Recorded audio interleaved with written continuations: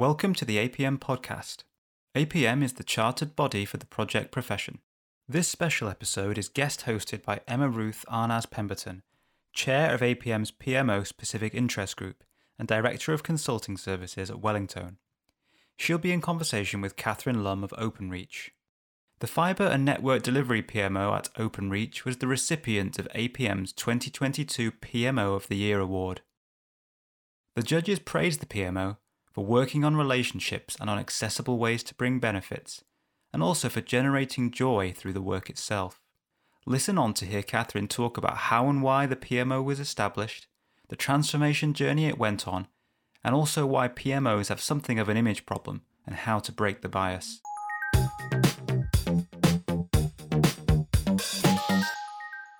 Welcome to the latest APM podcast. I'm very happy to have with me Catherine Lum from Openreach, the 2022 PMO of the Year and Programme of the Year awards winner. Thank you for being here and congratulations, Catherine. Thank you, Emma. So let's start with the easy question first. Tell us a little bit about you and your journey. Absolutely. So as Emma said, I'm Catherine Lum, or Catherine Bowstead for anyone who worked with me pre-marriage. I live just outside Leeds and I lead the Transformation PMO in one of Openreach's business units. And I suppose my career has almost come full circle, as I actually started my graduate scheme in a project control PMO support role. And I kind of always say it's the sliding door moment of my whole life, Emma, was getting the graduate trainee position at a fabulous small consultancy company which specialised in systems integration called Syntegra.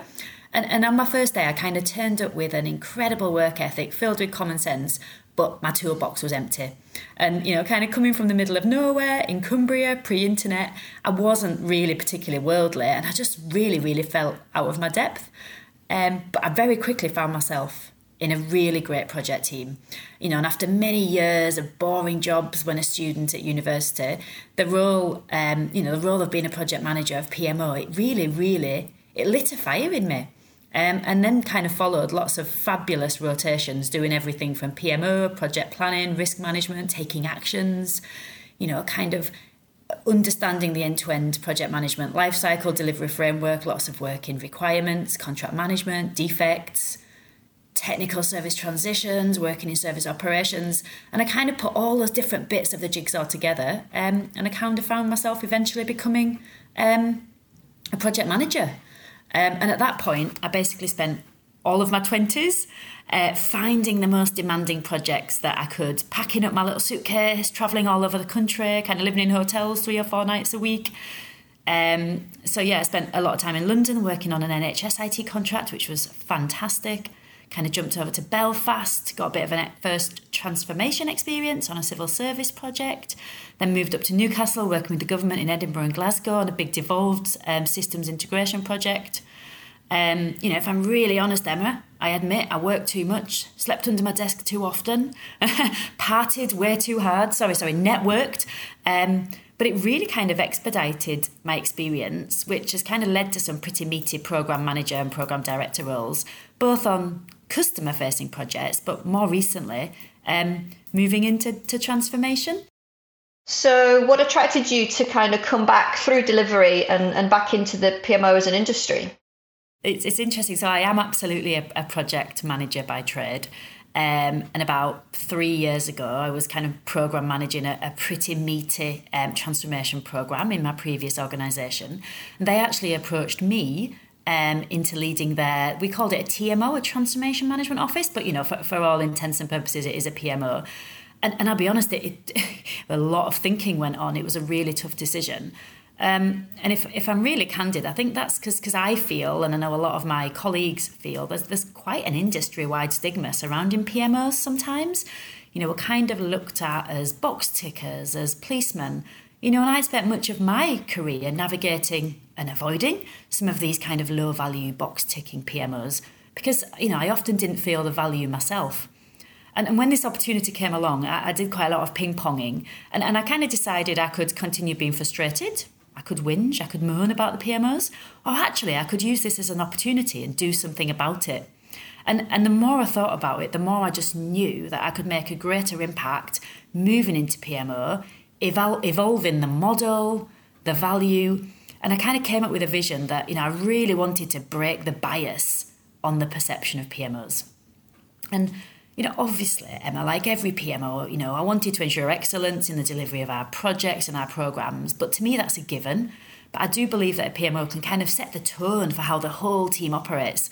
So I just wanted to smash those perceptions and do it a little bit differently.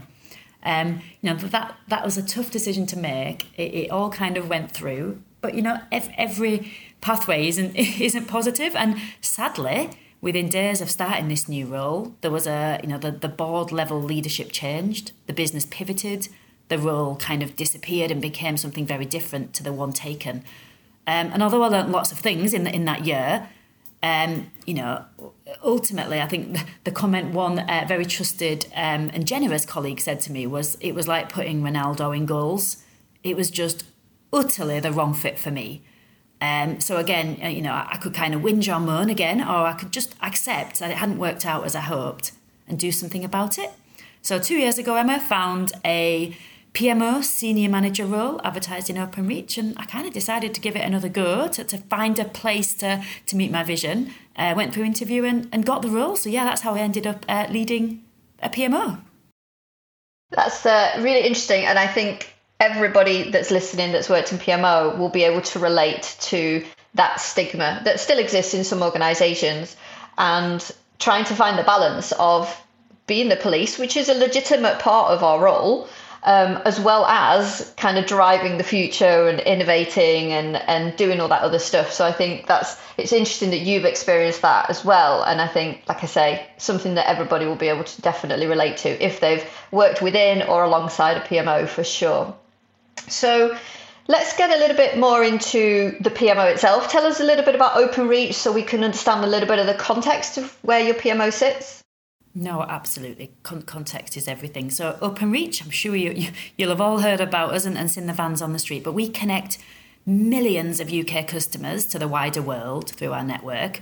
We provide more than 28 million consumers. We connect more than 5.6 million UK businesses.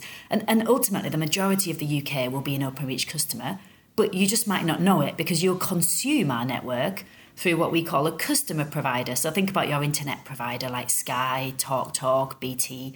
There's 800 of them that we work with as our customers. And our purpose in Openreach is massive.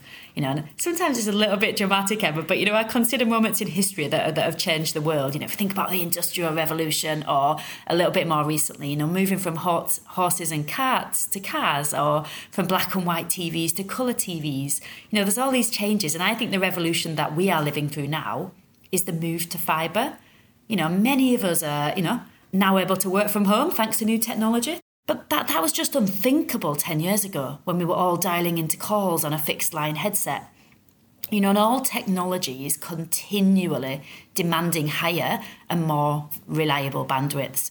So our mission in Openreach is to roll out fibre to at least 25 million homes by 2026. And we're currently at 9 million, so we're making pretty good progress.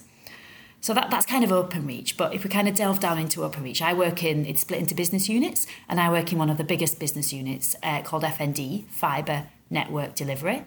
To kind of put a bit of scale to that, it's an operational team of over 12,000, led by a phenomenal and inspiring managing director, Matt Hemmings. And we're basically building and connecting our customers. And most of those, most of the 12,000 people are the engineers that you see out in the vans on the street. So if we kind of jump down into FND, the business unit, I then work in a subunit in there called Transformation and Change for an equally inspiring and fantastic director called Zane Bowen. And we've got about 130 colleagues in our transformation team.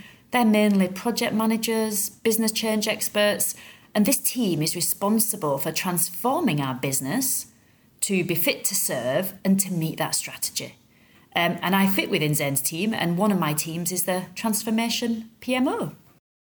Wow, that's a huge undertaking and very interesting to see, how you hit those amazing targets. Let's talk a little bit about your portfolio then within the PMO team. What are the kinds of projects that tend to sit within your portfolio? Are they all about delivering fibre, or are you doing other stuff as well? No, definitely other stuff. So I suppose, again, to scale it, we've got at any one time up to 200 projects split across 6 programs in that portfolio. And most of those projects involve some kind of process, people, and often system changes. So imagine we're trying to schedule the work of, over 10,000 engineers every day. That's really quite complex. So a lot of our projects are around scheduling that work more effectively, reducing travel time, serving our customers quicker. We've kind of dabbled into the world of data science, and we've got some fantastically clever algorithms to identify those customers' orders that are most likely to fail based on history, so we can intervene early to deliver for our customers. A lot of our projects are about automation, improving workflows, so there's less touch points, less points of failure. We really do try and focus on our customers. So at the moment, we're doing a lot of work to improve customer comms through a multitude of different channels. And if you think about trying to roll out fibre to 25 million homes, that is an insane infrastructure project. I think behind HS2, we're the second biggest infrastructure programme in the country at the moment. We're always, we're identifying like physical tooling. There was a project the other day came on my desk about jetters, right? I'm like, what's this? These are things that can resolve blockages in the ground that typically, historically, we'd have had to dig up the road and put traffic management in place and all the frustration that comes with that. We've got some fantastic technology that can blow the fibre through the pipes under the ground for many kilometres so we can build quicker. So it's just such a fascinating business. And, in the last 2 years I've been here, it's kind of really, really blown me away what we're doing, Emma. So, yeah, our team doesn't actually deliver the fibre. We deliver improved processes and ways so that the teams rolling out the fibre can do it more effectively and quicker. That's really fascinating, and mostly because most of us, like you say, are consuming this and have no idea what sits behind it. It's really, really interesting. Within our industry, it's widely accepted that PMOs are usually created to respond to a particular challenge or opportunity. What was the trigger for your PMO to be set up? No, absolutely right. Well, we've seen the vision there, right, and why we have to be successful. So my director, Zane, was a few months into his new role leading transformation delivery when he advertised my role.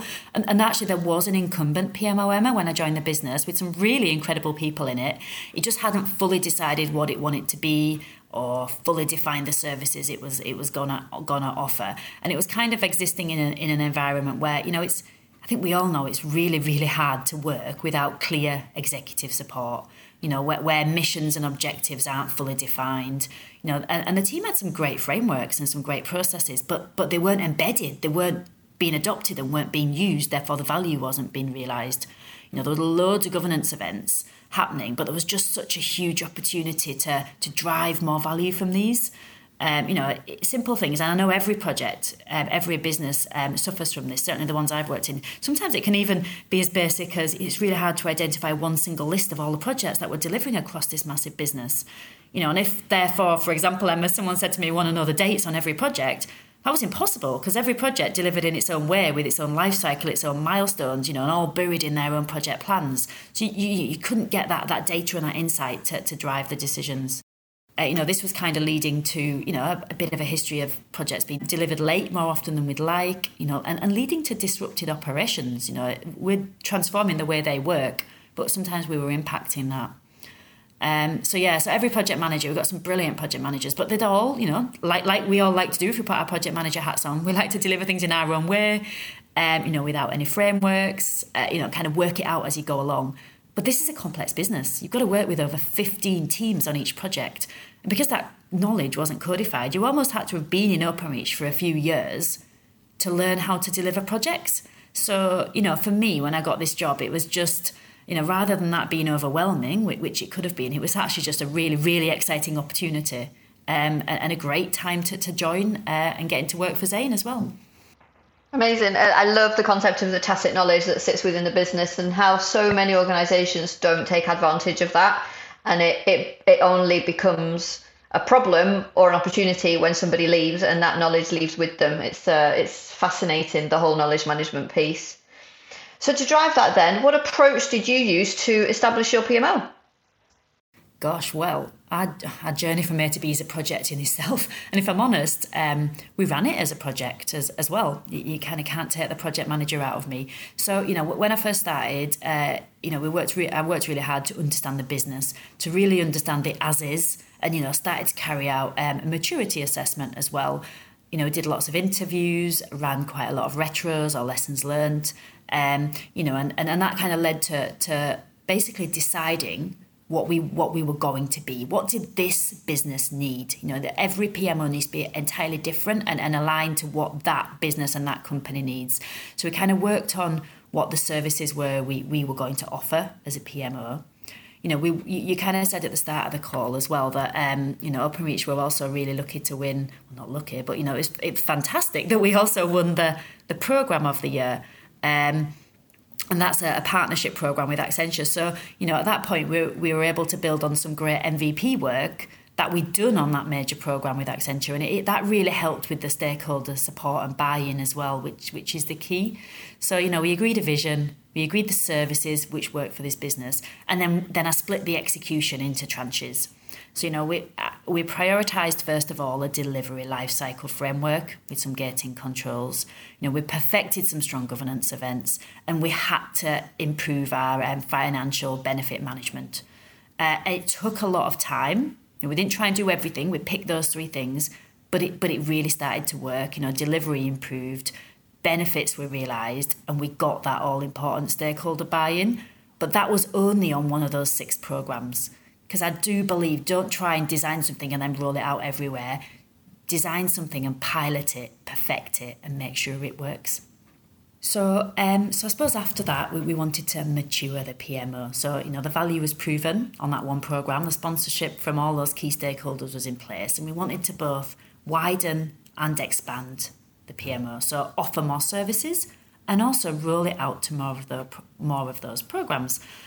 So a priority action was maturing our delivery lifecycle, codifying even more knowledge, Emma, into one place. We introduced some strategic tooling at this point. We felt we were mature enough to introduce tooling to drive date control, enable reporting automation, and bolster our risk management processes. This also meant us as a PMO team could do more with the same amount of people because we were automating a lot of the work.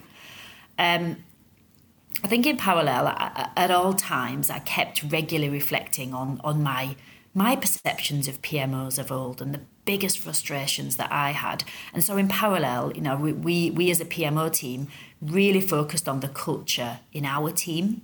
I want this PMO to be there to champion success for all. So if a project fails, we have failed, right? We'll stand up there. We failed you. But if the project succeeds, they are celebrated, they get the praise.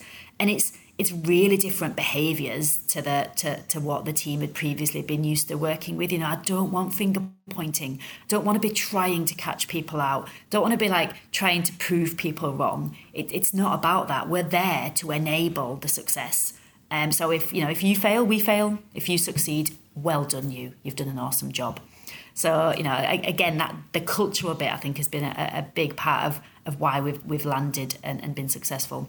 So, we piloted this full PMO offering across 2 programmes, and we continued to iterate it, right? It took another number of months to get it fully working. We ran a lot of feedback loops, and I really tried to actively create a safe environment to tell us what wasn't working on the ground. We introduced a lot of gamification, trying to get people to adopt these new ways of working through fun little competitions and prizes and things like that. And I spent a lot of my time traveling the country actually doing really interactive training sessions, to support the rollout, because you need the PMO capability has to be at the level to adopt this and to be successful. So there's a lot of coaching and training and working with our fabulous PM teams as well at this point. So I suppose, we started small, we matured it, and then it was all about scaling it, making sure that we, once that not only the ways of working were tested and proven, actually the way that you successfully roll it out was proven through the challenges we'd had. We scaled it to all 6 programmes across the full portfolio. So that's kind of where we find ourselves today. But, if we kind of think that's the end of the story, that then we'd be wrong, because the job's never done, right? That the PMO adapts, it changes, and we must remain relevant and valuable. So, we've always got a roadmap. What's next? What's the next thing we want to introduce? What's the next thing we could, make easier? So, yeah, lots of exciting work to get to this point. But, we definitely look forward with what's next at all times as well to stay relevant. It's a fascinating and really inspiring journey, and I think it will be really good for other PMO professionals to hear it. I remember I was involved in designing the PMO award with the APM, and one of the key things that we were really focusing in on is legacy. And I think that's one of the things that often gets missed is like when you move on to something new and shiny, what do you leave behind? Or is it something amazing, or is it something that because you're driving it, it kind of starts to wither away over time? And I think that's really impressive, and one of the things that for me it's really important that you've done, and that's really focused on what do we need for now, but getting into that scalability and that evolution to kind of really leave a cultural legacy about what you guys are doing. So really well done for that. Embedding and sustaining a project is the hardest part of any project. It's no different. This is a project in itself, isn't it? I mean, embedding this way of working, it has to embed and sustain for the future. So no, I couldn't agree more. Do you also find the question I get asked the most of all, I don't know if you do, Emma, but how do I start? Where do I start? What do I do? That's kind of the most common question I get asked. Yeah, definitely. I think that, I wrote something on LinkedIn not that long ago with, a few different tips on these are the first things that you need to be doing. And for me, they include, firstly, know the organization. You can't lift and shift a PMO. You need to understand exactly what you mentioned. What is the service? What are the services that are relevant, that are appropriate to your organizational reality? Also, know your strengths and your weaknesses within yourself and your team. We do tend to find that PMOs get set up by maybe one or two people, and it's because they're there and they're available a lot of the time. They don't necessarily have the experience in PMO, they have the experience in delivery, and that can be really challenging because then we are setting something up because of our own experience and not really looking at our internal customers. For me, the PMO is a service provider, just like IT. We have a bunch of internal customers, they consume our services, and I think that's really important. And that's where the legacy starts to come into play. It's much bigger than the process and the life cycle and the templates and the tools, which we need and are very tactical and absolutely add value. But it's taking it to that next level. I think that's what you guys have definitely managed to do. Now, you've talked a little bit about people and the fantastic teams that you've worked with. People, for me, are the most important part of PMO. I always talk about a human first approach, speak to the humans before you speak to the PMO people. So how do you manage the competency of your PMO team? How do you upskill, cross-skill, and make sure that your guys are staying motivated and ahead of the curve? I'll be honest, our team is not typical of a PMO. We've got a real diverse team with a mix of skills and experiences. So some of the people in our PMO have delivered projects to customers internally and externally, which is great, right? They've been a project manager. Others have kind of seen the evolution of this PMO role in Openreach over several years. So they've been in PMO for quite some time.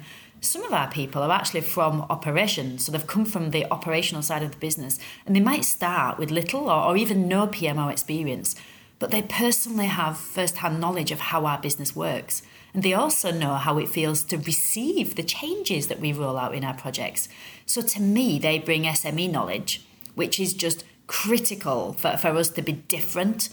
Because they understand that perspective, it means we can really put the customers first. We can do better assurance, make better recommendations because we know the business more.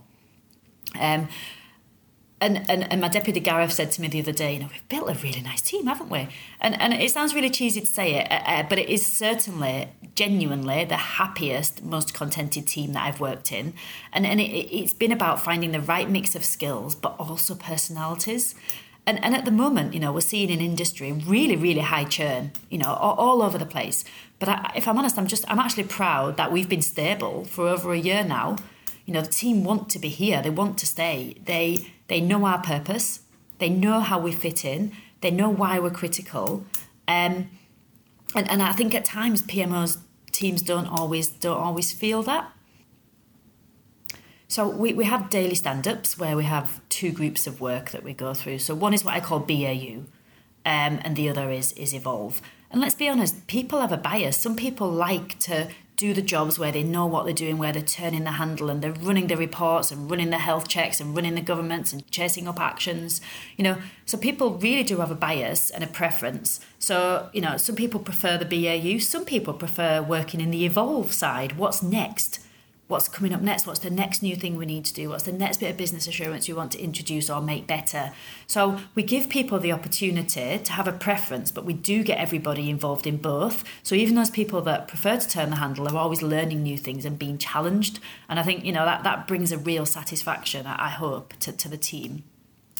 And I think we can't forget that we've operated. When I started this job, we were in COVID. I think we were probably a year into COVID at the time. It was the ping pong of in the office, out the office. And it's been really tough to convince people to return to the office. We do operate a hybrid model here at Openreach, which is great and provides great flexibility. But, you can't force people to come back into the office. So for me, it's about trying to make it compelling so that people want to come back in. So when we do ever get together as a team, everyone just feels like they're buzzing, they're energised. And I think, our learning and our progress really soars by working face to face. So I'm always trying to build on that momentum and use the enablers that we have as well. So, like most corporate companies, we're allowed a few volunteering days a year. So, as a full team, we've got together doing footpath laying this last year, or half the team a few months ago painted a food bank in Leeds. The other half did some gardening at Grenfell. We've had a lot of fun nights out as well. So I think we've just got a really nice environment, and we try and do fun things together to build those connections as a team. But, we do hold ourselves to very, very high standards. And I was asking one of my team the other day to kind of reflect on this question, and they just said, no one ever takes anything personally. We all believe in continuous improvement, and we just want to help each other. We do not want to bring each other down. It's just a really positive, uplifting culture in the team. But it took a long time, right, to get there and bring in some people in.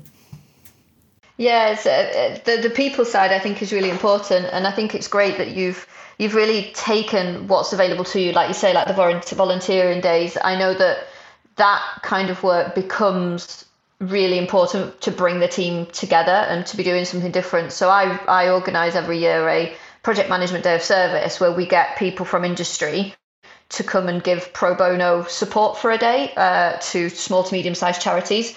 And it starts off as something nice to do, and actually then very quickly becomes one of the most important things that the team does, is to actually give something back from our industry. So I think that's a really, really good thing that you've done. And you've mentioned it briefly around, what makes your PMO unique and different. And you talked about skill sets. All PMOs are different. That's why I love my job. Every PMO I speak to is a different conversation. Outside of skill sets, is there anything else that you think makes your PMO interesting, different, successful, that people might be able to take away? I mean, you wouldn't believe it today with how much I'm talking, but generally there'll be a lot of people smirk now when I say this that know me, but I'm a real fan of succinctness and brevity. We are often surrounded by people who make things complex, say 1,000 words when 50 would do, and kind of cause confusion or distraction with too much detail. And our goal as a team is to always be simple and straightforward. And I think, I want us to be trusted. If we say we'll do something, we always do it. And to me, Emma, we have a monster action tracker in the team. From every meeting, every piece of governance, every action we ever get as a team goes in that tracker. So, we make sure we follow through on everything to make sure that we build that trust. And that's made a big difference, because often you sit in events, people say they'll do something, you never hear from them again. We'll always go back and make sure that we do it. I think our intranet is kind of a real amazing tool that we've introduced. We kind of get thousands of hits a month. It sounds really obvious, but it just has everything in one place. Really clear guidance for everybody to support the successful delivery of our transformation agenda. I think the main difference, though, is our why. Why? It's the why. We really try never to tell anyone to do something. We spend time explaining the why. And this has actually been a huge focus on the team's development as well, on that culture. In fact, we had a whole 2-day workshop dedicated to why. Well, maybe if I try and bring it to life with a couple of examples. So, we have to govern many business assurance activities. So we're a really highly regulated industry, and that brings lots of checks. We're heavily unionised. We need lots of union engagement. But, a real critical assurance area for us is safety. Safety first every time in this business. And if you think about it, every single change, every single project we deliver has the potential to impact the safety of our colleagues.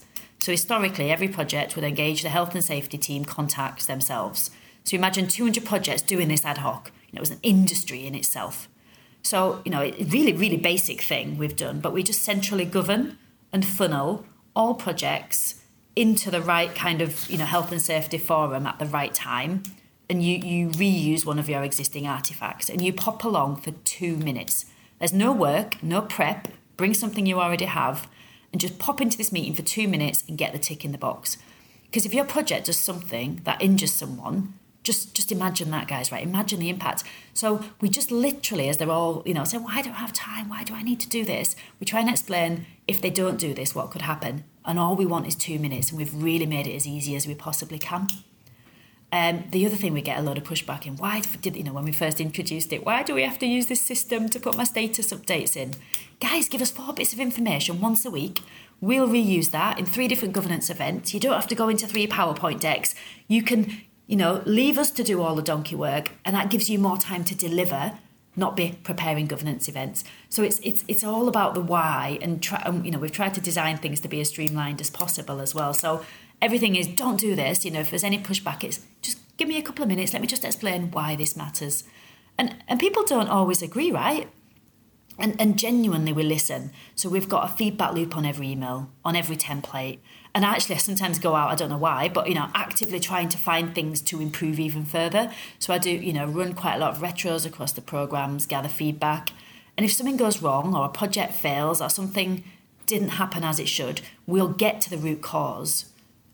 And then we codify that learning into our framework and our templates immediately.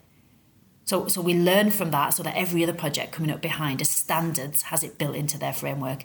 That takes real discipline to do that. But, we set the standards high. We do what we say we will. And I think that's kind of built the respect and the trust. And then, kind of come back to, if they fail, we failed. If they succeed, they get the praise. So yeah, it's about the why and about listening. Yeah, amazing. I spend a lot of time talking to people about why, because if you can't articulate it, no one else is going to be able to articulate it or understand why you're there. So I think that's really important. And value and perception are so important in that. And, we always say beauty or value is in the eye of the beholder. What do you think are the benefits that your customers perceive from your PMO into the organization? How do you change their day-to-day? So, yes, our PMO has helped us be more predictable in the delivery of our projects and programs, and I'm a massive fan of tangibly measuring these outcomes as well. So, our on-time delivery has dramatically improved over the last year. We run project health scores, and these are trending in the right direction. But again, this actually isn't to call out underperformance. It's actually, if I'm honest, to identify those project managers who might need extra support and coaching.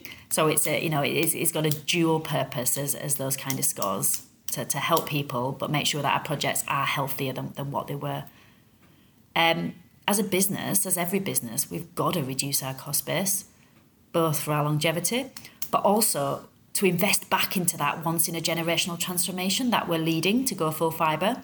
So benefits management, cost control is a big part of how we measure our success. And last year we exceeded our target by 15%, which was, I can't go into numbers, but it was a phenomenal amount of reduction in the cost base. And I think, to me, people only go to governance consistently if it's good. I don't know how many meetings in my diary I don't go to anymore because it's just not good governance, not a good use of my time, isn't driving value. And I think the most, we have a lot of governance, but our most valuable part of our governance is our gating board. people come to that consistently because, we've codified years of knowledge into a framework, and all we're doing is making sure the right deliverables have been created at the right time, that the right people have reviewed and approved them so that we're engaging our stakeholders. We go through all of the learning from recent projects and make sure we're not making the same mistakes or anything that went particularly well, that we're building that learning in. And we make sure that because every single Matrix team attends, that every project has all the people they need to deliver the next phase. It all sounds really common sense, but if you get to the root cause of why projects go wrong, it's because we're not engaging the right stakeholders at the right time, or we're missing just one or two important people out, or we're not interlocking with the teams that deliver the projects. So, our gating boards probably, the fact everyone comes to them and that is the big event of the week is something I'm really proud about. And, Alex Gray, someone I admire hugely, recently dropped a note to the team saying it was the best gating he'd ever seen, which was, just a phenomenal. So, yeah, and I hope, if I'm honest, that the 2 APM awards as well, show that we're doing something right. But for me, why that is important is I want us to attract talent into the team, because at the end of the day, it's about people. So if people can kind of get excited and see how we work and want to join our team, that for me is great as well. That's really all sounds brilliantly positive. What about challenges though? Let's flip the coin. What are the main challenges that your PMO faces? Oh, we can always focus on the positive, can't we, and where we got to. But goodness me, this has been a journey. I have a few more grey hairs than I did 2 years ago when I took this job. And I think the challenges that we faced are no different to the ones that any other PMO faces when I speak to colleagues from other businesses. But, the first one was that PMO policeman, right? It's really, really tough to change the behaviours of some of the incumbent PMO colleagues. It was about demoing the behaviours. And for me, it was actually about being vulnerable and showing them that if something did fail, there was no kind of comeback on them, and really try to build trust in the team. And by showing the value, by doing things differently, I'll be honest, most people jumped on board. And then it was all about a mix of headhunting. So some people I've worked with in previous businesses chose to come and join me, which is just phenomenal when people kind of choose to come and work with you again. We did rotate some colleagues and we did a lot of coaching, but that's led us to that collaborative, helpful, value-adding team that has helped the business be successful. And I think the what's are often easy in the PMO, and Emma, we keep saying it, but it's how you do it that's the key here. So the first one was changing the behaviours of the PMO. But outside of the team, and I was going around the country working with the project managers, for me, I actually just told my story. So, I'd stand up in the room and go, I've been you. I resonated with them about those perceptions and the challenges that they had. And I kind of told them that I needed their help to build something that's different and to build a culture where the PMO shows vulnerability and creates a safe space for feedback. Again, you fail, we fail, you succeed, well done. So it was all about getting the trust and the respect of the project managers and building those relationships at all levels, from the program directors right down to the more junior project managers we've had. So, I know all of them, spent time with all of them and resonated with them. That I hope has helped to build that trust. I think the next challenge we had is the matrix organisation we work in. So anyone here working for a big company will also operate in a complex matrix team. We've got IT teams, data, HR, operations themselves, change teams, etc., etc., etc. And those teams need to come together at the right time on every project. So if I give you an idea of the scale of the challenge, 15 different matrix teams all need to come together at the right point on 200 projects. That's 3,000 individual engagements, all happening independently. So we worked with every single team to contract on their services. What could we expect from them as standard? And kind of agreed best practice templates. And we streamlined and agreed, engagement mechanics, front doors. And finally, we then built that into our delivery framework to give really clear guidance and assurance that was happening. So, really trying to give the PMs time to manage the projects, not trying to work out, well, who should do this bit, who should do that bit, how do I get in touch with them? Well, is that good? Is that what good looks like? I've got no idea. I've never worked with them before. So a lot of our effort went into the matrix organisation and getting all of that contracted and stood up. So that was another challenge, and definitely an area I think, bigger businesses you need to focus on, or you won't be successful. I think we can't pretend, right, that change reluctance, or we call it change fatigue. We're not transforming a stable business, but one that's transforming and growing rapidly. And there's a lot of change hitting the teams. So the teams are out there trying to do their day jobs, trying to serve our customers fantastically. And we got feedback that they would feel like every week or every day there was another change coming. And it kind of led to fatigue. So we've had to do a lot of work to prioritise and group our new ways of working, or mature our release cycles. So we don't drop to them every day or every week. We maybe drop to them less frequently, but in a more controlled way. So they're actually ready to consume and absorb it, be properly trained, in different things at the same time, so they can work in those new ways. So, we often forget ops and forget how it feels to be constantly receiving change. So we really pivoted and focused on that. I think if I didn't bring this one up, it wouldn't be good. But this is something I know that all PMOs struggle with. It will only work if our project managers adopt the new ways of working. And our project managers are so busy delivering projects that at times, they were almost quite reluctant themselves to receive that change. I don't need to work to a standardised way of working. Don't need you to give me these new templates. I know what I'm doing. That was a pretty tough one to crack. And if I kind of fast forward through lots of different solutions and attempts, we ultimately brought those stakeholders into our Gold user group. We didn't create a framework and give it to them. These Gold users were empowered to co-create the framework with us. So they then helped us test it. They helped us improve it. And then they became coaches for our less experienced PMs. So actually they felt they owned it. They felt it was their framework helping them do a better job, not something that PMO was making them use. So, I'd always really championed co-creating. And sometimes those people that are very loud or very obnoxious, or the ones that are the real blockers, get them inside. Find a way to bring them on the inside and put them in those user groups if you can. Because then they'll be loud on shouting about what you're doing as well, and getting that buy-in. No one destroys what one helps to build. There we go. And I suppose my last one, because I could go on all day, but for me, it's about the hero mentality. I don't know about other people, but in all the businesses I've worked in, I find that some people thrive on chaos. People love saving the day. They love it when something goes wrong, because they can fix it. And sometimes as businesses, we reward those heroes who save the day. We put them on a pedestal. We say, oh my God, you've done amazing. You've solved this massive problem. And that is brilliant. We need those people in every business. But actually, sometimes I think we forget to focus on the teams who are just doing the right thing every time, so it doesn't go wrong and doesn't need fixing. Now, behavioural change is really tough, but really we've tried to pivot to celebrating the successes of people doing the right thing every time, not focusing on the heroes after something is broken. And it's that switch from reacting to things to being proactive.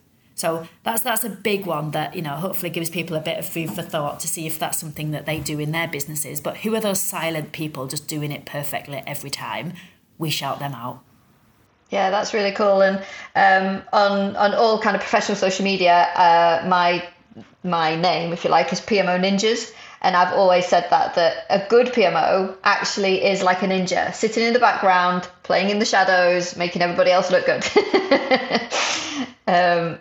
So yeah, I can totally relate to that. And for me, that's one of the switches that I've seen in the industry, from PMOs kind of sitting in their ivory tower saying, I'm the PMO, so people will do what I say, to that much more of a servant leader approach, and kind of being more willing to sit in the background and make sure that we're enabling everything else to happen around us and not feel like we have to get the praise every time.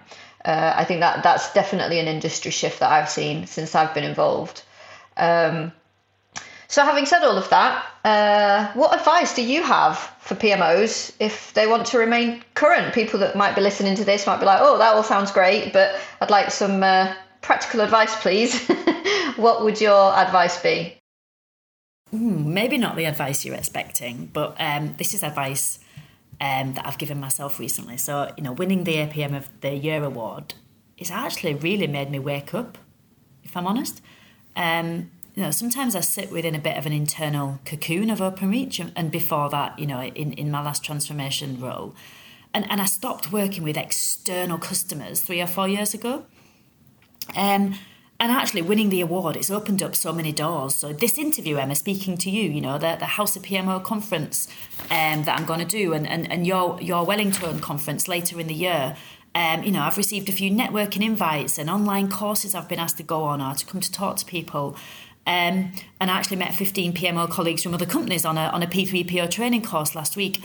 And every one of these engagements has taught me something, and it's given me ideas or food for thought. So rather than like my roadmap is what I think we need to do next, by networking, it's given me so many more ideas. I don't even have time to kind of collect them and think what I'm going to do with them.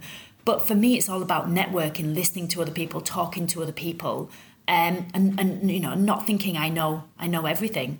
My advice honestly is to network. There's a world opened up for me I did not know was there in PMO, and it's just been brilliant. There just isn't enough hours in the day to get involved with everything that I'd like to. So yeah, just network. I think just share experiences. That's how you learn best. We're back to that work-life balance. Right from the start, we've gone all the way around. So last question. If you had a time machine and you could go back in time and give yourself some advice before you started your PMO journey, what would that advice be? I think if we peel back the layers of the onion, ultimately, it all boils down to sponsorship. Doesn't matter how great you are, what you do, a good sponsor will make or break whether you are successful. And to me, there's a little bit about gut feel involved with this. I think we can often be driven by people's words, but to me, words tell you what they want you to think, and actions tell you what they actually think. So take the time, ask around, and find the right fit for you and where you think you could make the biggest difference and therefore be the happiest. So spend time making sure that you've got that sponsorship before you take any new role. I think the second bit of advice I'd give myself, and if I'm honest, I probably need to do this a little bit more, because I think when we introduced ourselves to each other, Emma, we both said, oh, I'm a project manager, I'm a project manager. Like, I should be a little bit more proud to be PMO, because if I don't champion what we do, no one else will. So, I think in our job, we're often focused on the negatives, the things that have gone wrong, and we can apply that to ourselves sometimes and say, oh, we're not good enough, we need to be better. But no, I think we should try and be really, really proud to be a PMO ninja, as you call it, Emma, and champion ourselves so that then we help to change the perception. Otherwise, we're never going to do that. But ultimately, to look after yourself, you need to get a good mentor. You need to get a good support network. Surround yourself with brilliant coaches. This is not the easiest job. You need resilience, right? And I'm good at what I do because I care.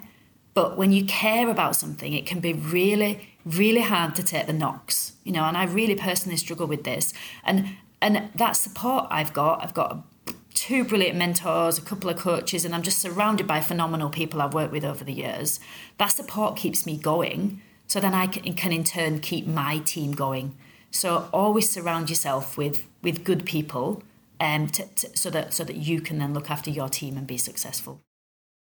I think that is amazing advice that if we could all go back in time, would serve most of us at some point in our careers for sure. Well, one last thing to say, and that's thank you, Catherine, for taking the time to support the PMO SIG and the APM podcast, helping us reach out to our members so they're able to really learn from your experience, relate to the reality of PMO, the good, the bad, the ugly, as well as the amazing wins that you guys have had. So to finish off, I will say if you want to know more about the PMO specific interest group, you can search for APM PMO SIG on the web, on LinkedIn or on Twitter, or you can contact me directly by searching for PMO Ninjas. Thank you for listening.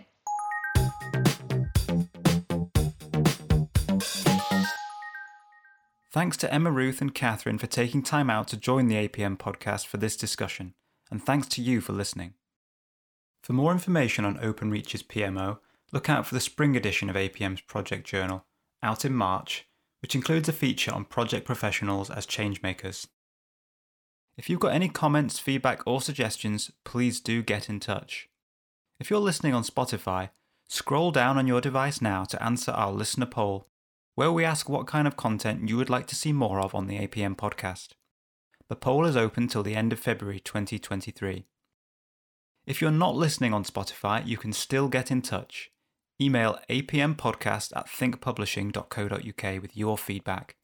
We're particularly keen to know what kind of content you want us to cover in 2023, whether that's career development tips, more interviews with inspiring project leaders, or something else entirely.